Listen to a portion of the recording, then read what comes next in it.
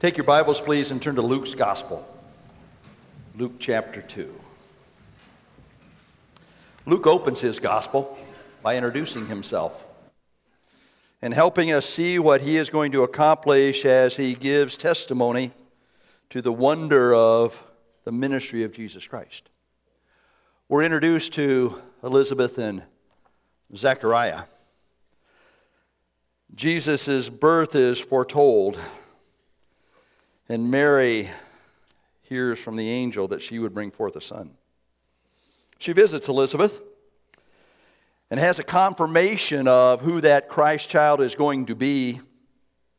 And then John the Baptist is born.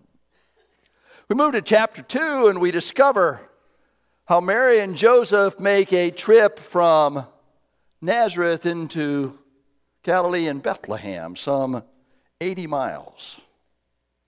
Because there was a decree from Caesar Augustus that all the world should be registered. And as they arrive in Bethlehem, there's no room for them in the inn.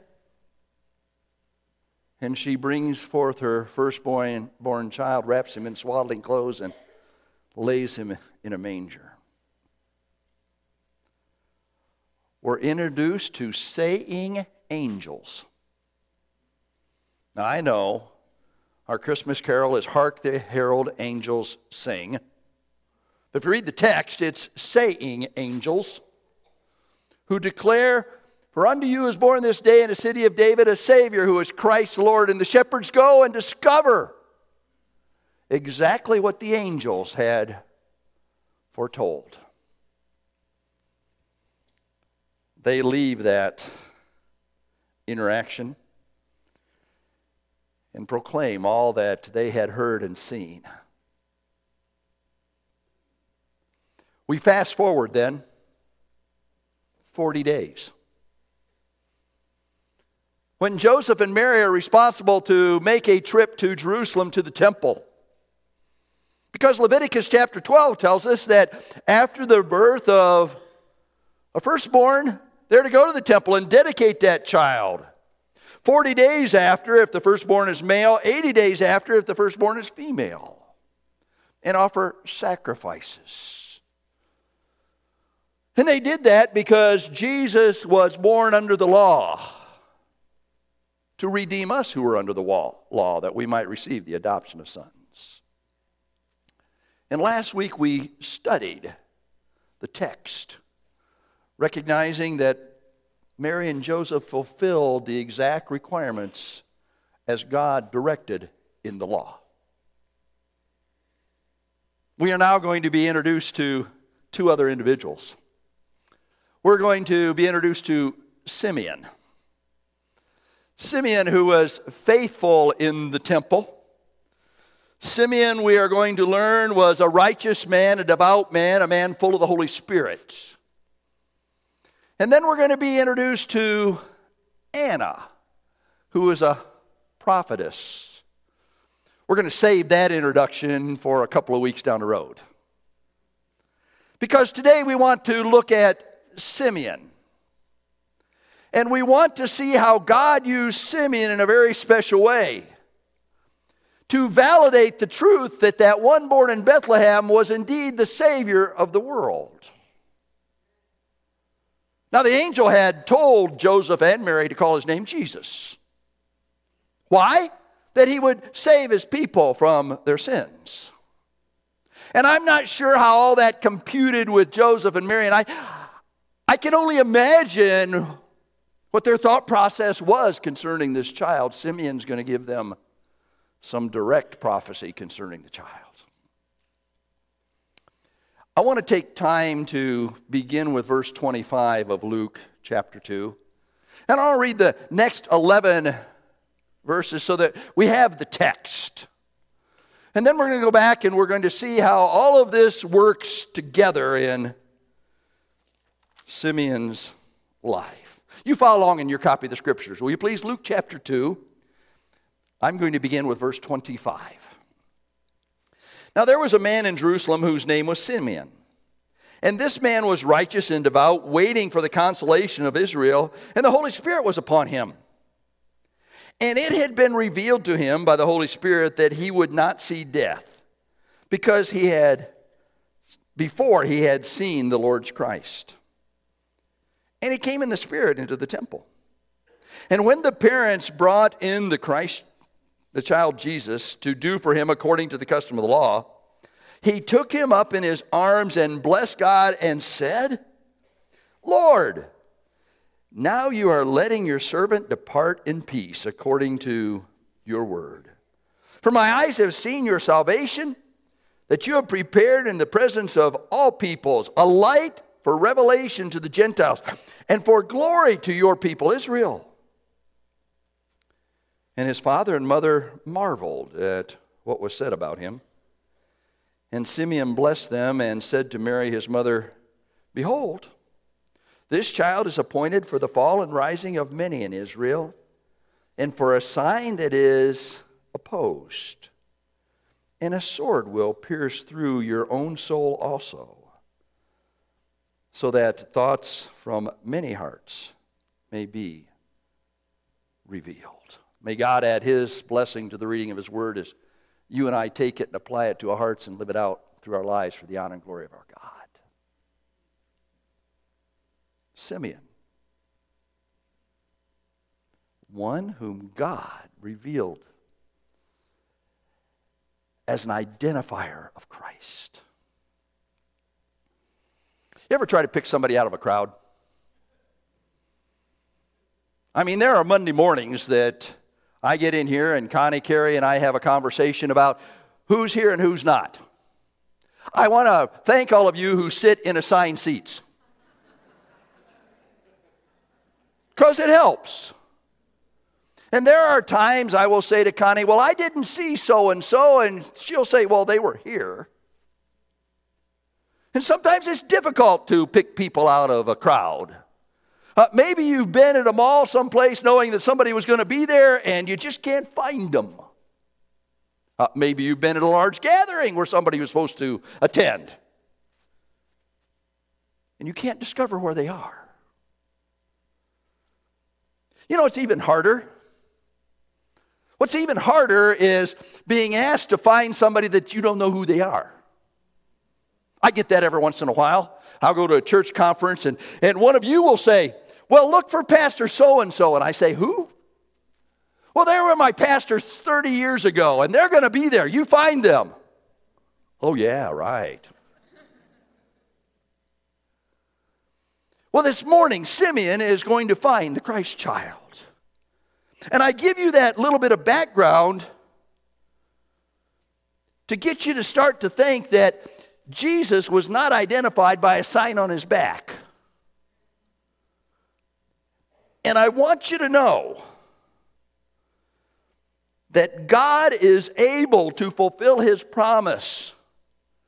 And God is able to prepare everything necessary to accomplish his plan. And God did that in Simeon's life. Now, I need to take you back just a little bit. Last week, we spent quite some time talking about Mary. And we talked about her purification and how she went to the temple under the law. And I want to give you a diagram of the temple, just so you kind of have in your minds an idea about what this was all about. In the temple, there were divisions about where some people could go and couldn't go. The outside of the temple, and if we can get there, please, Kathy. The outside of the temple was the court of the Gentiles. And all of the Gentiles were on the outside of this huge, massive building. Are we getting there, Kathy? We're there. There we are. Okay. What I'm seeing back there and what I'm seeing up here are different. My fault. That's all right. You're doing good, kid. Thank you. And if you look at the outside, that is all the court of the Gentiles, because Gentiles were not allowed in the temple. This was for the people of God. Now, the temple was divided up into different functions. And you'll see up here the court of the women, the court of the men, the altar. And the court of the women is where Mary went to purify herself. Now, this was a massive room. This was half the size of a football field. You got that? Probably 3 to 4 times the size of this worship center. You got it? This place was huge. And Mary was not the only one in the court of the women who was dedicating a child. I said earlier that every child was, the firstborn were to be dedicated, male after 40 days, females after 80 days. Mary was not the only one dedicating a child at this point. Neither could you tell the difference between boys and girls. Okay? Every once in a while, I'll get myself in trouble. I'll go up to someone who has just had a new baby, and I'll say, well, what kind is it? I have learned that new parents don't like that kind of question. I don't know. Not only were women dedicating their children, but this was the gathering place for all of the women who had come to worship at that particular time. Are you getting a sense that this, I'm going to get myself in trouble right now, was a real place of confusion? I mean, simply because there was a lot of activity going on. Now, I mentioned last week that the purification process demanded an offering, a burnt offering and a sin offering. And that could be in the form of a lamb, or it could be in the form of turtle doves. Now we've just added some animals to this group. Now, bringing in animal was not the only way that they could sacrifice. There were places that you could go and you could pay for your sacrifice. I had this in my notes last week. I should have brought it out last week. I didn't. A lamb was about $1.75. And around the court of women, there were 13 trumpet-shaped, can we go to the next slide? There we go. Trumpet-shaped places for people to deposit their offering. You could bring in the actual sacrifice, give it to the priest, and they would sacrifice. Or you could bring an offering. I suspect that Mary and Joseph brought an offering. Don't know that. Scripture doesn't tell us that, but that's what I suspect. A lamb was $1.75. Turtle doves were about 6 cents. You see the disparity in those who could bring lambs and those who brought turtle doves, pigeons. So this is the scene of what's going on in Simeon's world. And in order to get from the court of the women to the court of the men, where Simeon may well have been going, you had to fight a crowd. Do you have your Christmas presents purchased yet? I allow Connie to do my shopping for me. If I'm buying a gift, it's 1-800-BUY-GIFT. Connie, yeah, amen. Connie brought home the other night some stuff that I was going to get for her, which I didn't know. And she says, are you going to get me anything else for Christmas? Because we had agreed on something, and she had ordered it. And she said, were you going to get me anything else? I said, I don't know. Why? And she pulled out some bauble jewelry. And she said, I got a great price on this. Would you like to give this to me for Christmas?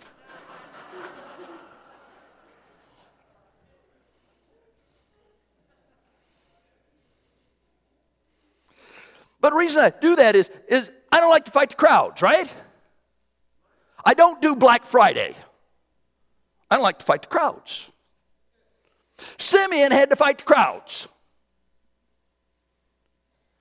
And if you kind of understand the context of where Simeon was and what was going on around him, it'll help you recognize the faithfulness of God in Simeon's life. Because here it is. There was no way in the world that Simeon in and of his own self, could ever identify Jesus as the coming Messiah. How would you know? Except God. And may I just say this, and here's your take-home truth. When God puts a plan together, he fills in all the blanks. When God puts a plan together in your life, God fills in all the blanks, and you don't have to worry about it. Now let's get to our text. Verse 25 introduces us to a man in Jerusalem whose name is Simeon. Now you are well aware that Simeon was one of the 12 tribes. Actually, Jacob's second son. Simeon was a rather common name in Israel, and it was a name that allows us to identify God's faithfulness. Simeon was one that God was going to use in a very special way, and his name means God has heard. Now, we don't know much about Simeon. We assume he was not a priest because he's not identified as a priest. He was not there for priestly duties. We assume that he was probably familiar with Old Testament text because he had been promised that he would see the Messiah before he died. God made any promises to you before you die? I went down to visit my folks on Friday. My dad is 91, my mom is 93. They still live by themselves. Although, if you ask me how they're doing, I'll just tell you they're getting old. And I will tell you they're not doing as well this last time as I saw them than the time before. My dad reminded me he has a deal with God. And he will tell me that God has promised him that God is going to take my mom home 10 minutes before he takes my dad home. Because dad cares for mom, and mom could not live on her own without my dad. Well, here's Simeon, and God had made a promise to him that before he died, he would see the Messiah. Now, we don't know if Simeon had talked to the shepherds. We don't know if Simeon had received any reports from Bethlehem about this baby that was born. But we can assume that Simeon had studied the prophets, even the prophet Isaiah, which foretells the wonder of God's redemptive plan. Isaiah is an interesting book. Isaiah has 66 chapters. How many books in the Bible are there? Okay, good. The first 39 chapters of Isaiah talk about what God had done as he was faithful to his people. Old Testament text. The next 27 chapters of Isaiah talk about what God's going to do as he sends his son to be the Savior of the world. Get a chance, read Isaiah. It's a wonderful opportunity to be reminded of God's faithfulness. Now, perhaps Simeon had read Isaiah. And we'll see that in just a little bit. So verse 25 says there's this man in Jerusalem whose name is Simeon. And it tells us a little bit about Simeon's character. Look with me at the text. This man was righteous. You know, God puts a premium on righteousness. The scripture tells us that Abel, in offering a sacrifice to God, obtained witness that he was righteous. As God took Noah into the ark, Noah is identified as one who was righteous before God. You remember Satan's conversation with God about Job? Remember how God identified Job? He was righteous. He was upright.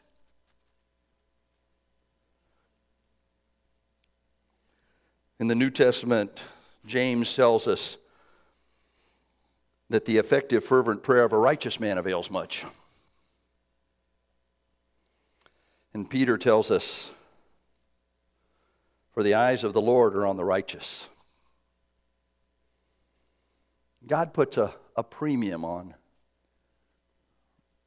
righteousness. Now, you may be sitting here wondering, what does it take to be righteous before God? May I just identify some steps that you need to take? First of all, you need to be a friend of God. You need to have a personal relationship with God through His Son, Jesus Christ. You cannot be righteous before God unless you have a relationship with God, having trusted Jesus Christ as personal Savior. And if you're sitting here today wondering what that means, please see me following the service. Because we've talked about unto us this day in the city of David, Bethlehem, a Savior, and I want to share with you about that Savior. But not only do we need to be a friend of God, we need to have fellowship with God. That means that our communion with God needs to have no barriers. There should be nothing that interrupts that communion. It should be a tight relationship. The Bible tells us that we are to be holy because He's holy. You know, the only way to have true fellowship with God is to walk in the light, 1 John, as He is in the light. And then we have fellowship one with another, and the blood of Jesus Christ, His Son, cleanses us from all sin. So you got to have fellowship with God. You also have to be following God. God, you said it, I accept it, I will do it. God, this is what you want me to do. I'm going to follow through, and I'm going to be the kind of person that you want me to be. Those three qualities identify righteous people. Simeon was a righteous man. It was who he was. It was his character. It was not something that he turned on and off every Sabbath. It wasn't something that he got when he went to the temple. It was day in, day out, 24/7, 365. But not only was he a righteous man, he was a devout man. Do you see that in the text? His character was that he was devout before God. Being devout means that you're committed and that you're faithful to the things of God. Now, it doesn't mean you walk around with your nose in the Bible all the time. But it does mean that you're committed to living out biblical principles in your life, and you're going to be faithful to those things. I do my best to be a devout husband. I am totally committed to my wife, Connie. I want to be faithful to her. I want to do the things that please her. Hence, oh, honey, if you think I ought to give that to you, yeah, I want to give that to you.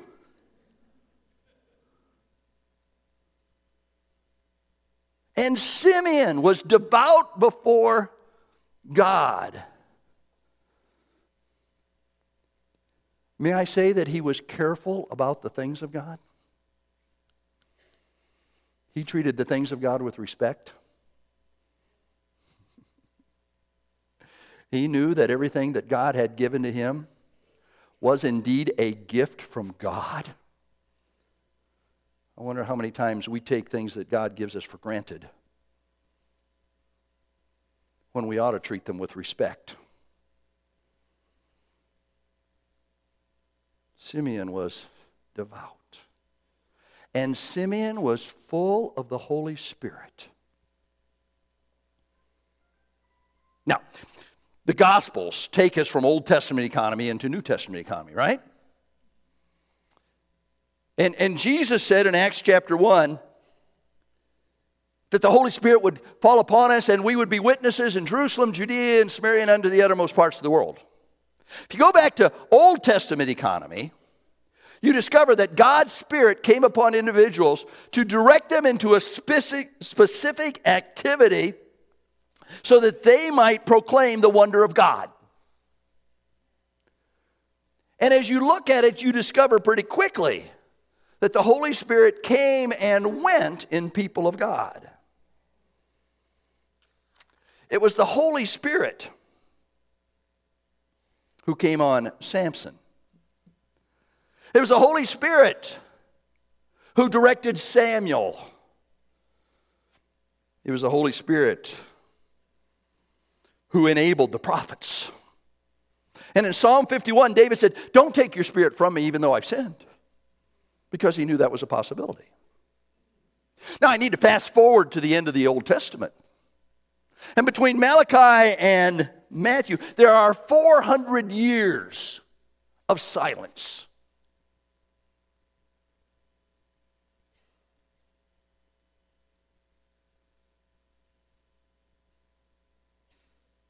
It's hard for us to endure 15 seconds of silence. 400 years where God did not speak to his people. As far as we know, there was no ministry of the Holy Spirit. There was nothing going on. Now, that didn't mean that God didn't care. But as far as recorded Scripture is concerned, we are not given any information about what took place in those 400 years. And then everything changes very, very quickly. And it changes because of the ministry of the Holy Spirit. Joseph was told, "Don't fear to take Mary, because that which is conceived in her is of the Holy Spirit." Mary, when asked, how shall these things be? I know not a man. He said, it's going to be the Holy Spirit who's going to come upon you. Elizabeth, when she met Mary, experienced the baby leaping in her. And the text says he leaped because the Holy Spirit was upon him. Zacharias, by the Holy Spirit, declared that his son with Elizabeth would be named John, which was not a family name. Very unusual in that day. And now we discover that Simeon is filled with the Holy Spirit of God.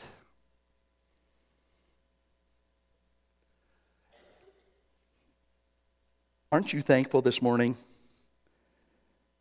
that each one of us is filled with the Holy Spirit of God? Because the Holy Spirit lives inside of us. This is new economy. This is New Testament stuff. This is God stuff. And the Holy Spirit guides and directs us into truth. The Holy Spirit brings things to our remembrance. The Holy Spirit teaches us things.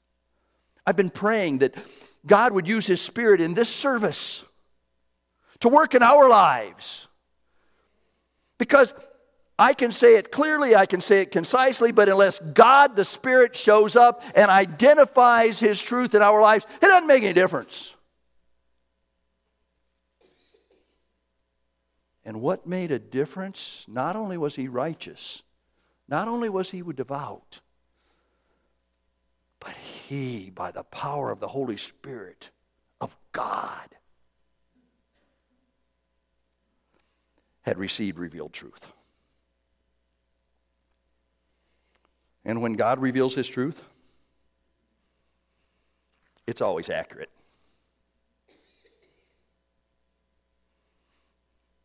That's who Simeon was. But Simeon was also sensitive to the plan of God. Verse 26, and it had been revealed to him by the Holy Spirit that he would not see death before he had seen Christ anointed. And he came in the Spirit into the temple, and when the parents brought in the child Jesus to do for him according to the custom of law, he took him up in his arms and blessed God. Now stop right there. I can imagine what might have happened if Simeon had chosen this day to stay home. I mean, think about it. May I encourage you, even when you don't feel like coming to church, come, because God just might be doing something. And you don't want to miss it. You never know when God's going to show up in your life. And so Simeon, very faithfully, was coming to the temple. And all of a sudden, the Holy Spirit reveals to him the promised Messiah. Can you imagine the ding? I wonder what kind of conversation Simeon might have had with God. Lord, you sure? I mean, I don't know this lady. And she seems to be busy with her baby. And there's a whole bunch of other stuff going on around me. Are you sure, Lord? I don't think Simeon had that conversation with God. I think Simeon recognized that God had very clearly revealed to him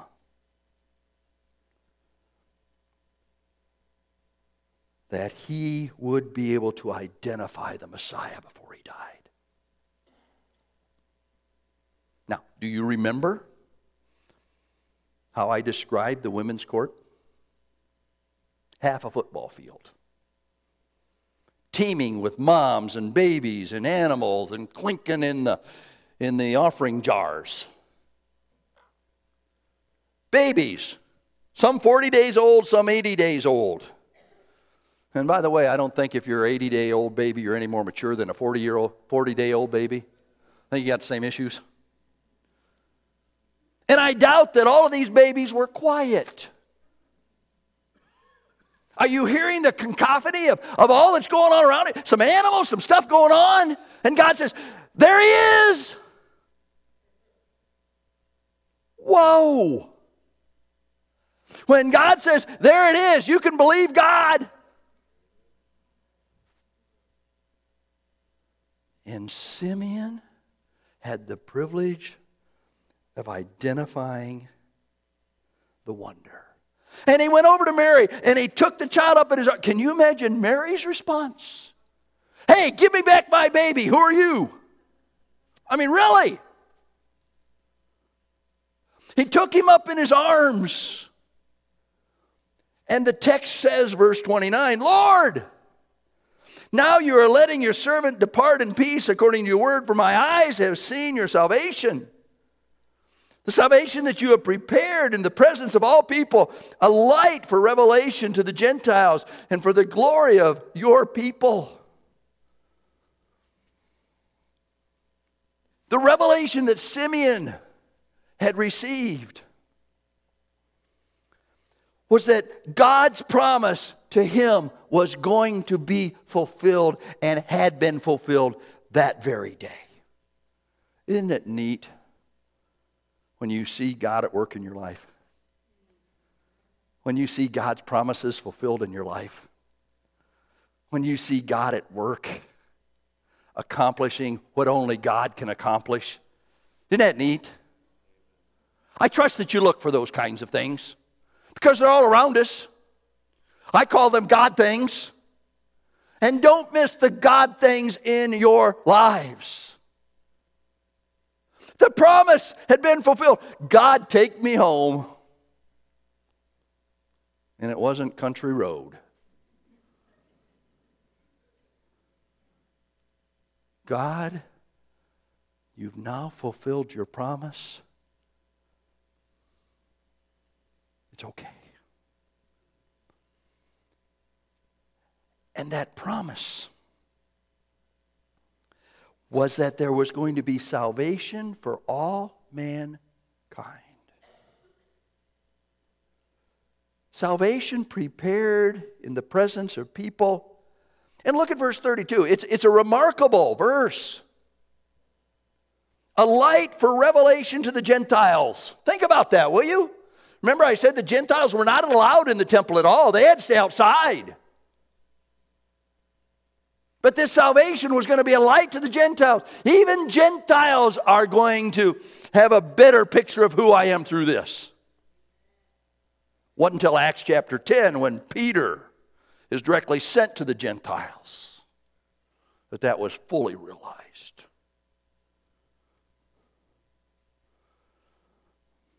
Salvation to all. And verse 33 says, and his father and his mother marveled at what was said about him. Think about that, will you? Do you think that Joseph and Mary had a clue? I mean, they too were students of the Old Testament. They too were righteous. They too were devout. They were fulfilling their lawful responsibility. They too knew the ministry of the Holy Spirit. But they just sat there and marveled. Wow.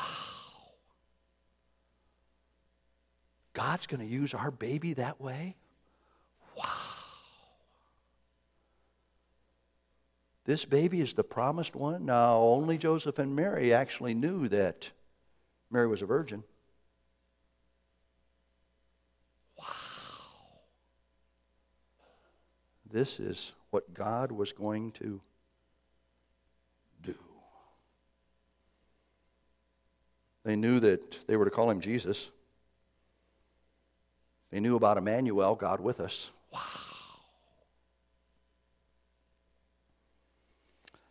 Verse 34, and Simeon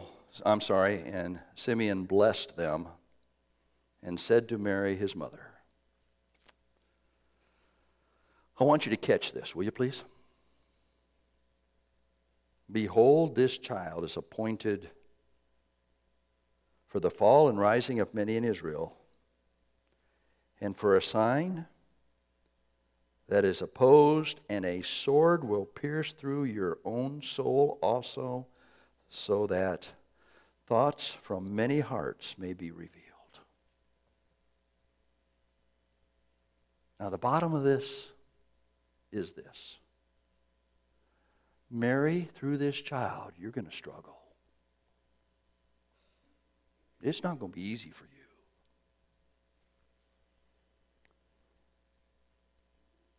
This was Mary's firstborn son.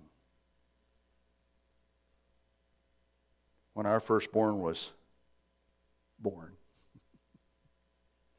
I remember vividly going home and sitting on the bottom step of our stairs and weeping like a baby because I couldn't believe that God had blessed us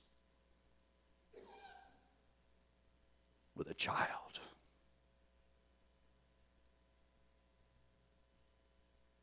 God had blessed Joseph and Mary with a child, a firstborn.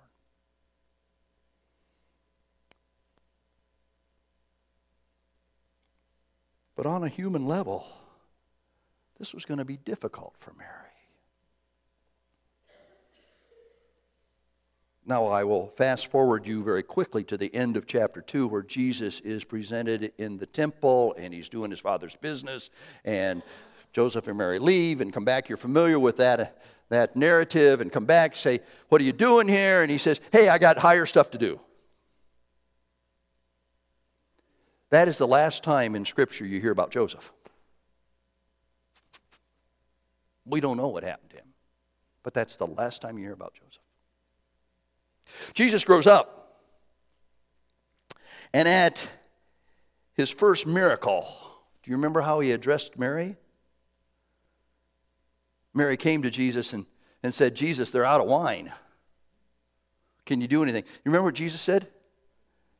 Said, woman, what's that to me? He's starting to make a difference between his human parentage and his divine appointment. In Matthew 12, he visits his brothers and sisters. And Jesus says, who's really my brother? Who's really my sister? Who's really part of my family? It's whoever does the will of my Father. And do you remember the cross? Jesus is hanging there. Mary's at the foot of the cross. And you remember what Jesus said to her? Woman, behold behold your son. I don't think Mary could have imagined all of that. But that's all wrapped up in what Simeon told her. John MacArthur says this: the life and ministry of Jesus Christ would perfectly verify the words of Simeon and the prophets. The whole nation of Israel turned against our Lord, and ultimately the Jewish leaders persuaded the Romans to have him executed. Only a relatively small remnant of Jews received him and believed into eternal life. The rest would fall irretrievable over the stone of stumbling and rock of offense. Simeon says, Mary, I hate to tell you this, but this child is going to bring you more grief than you can ever imagine. And I can't imagine it. I really can't.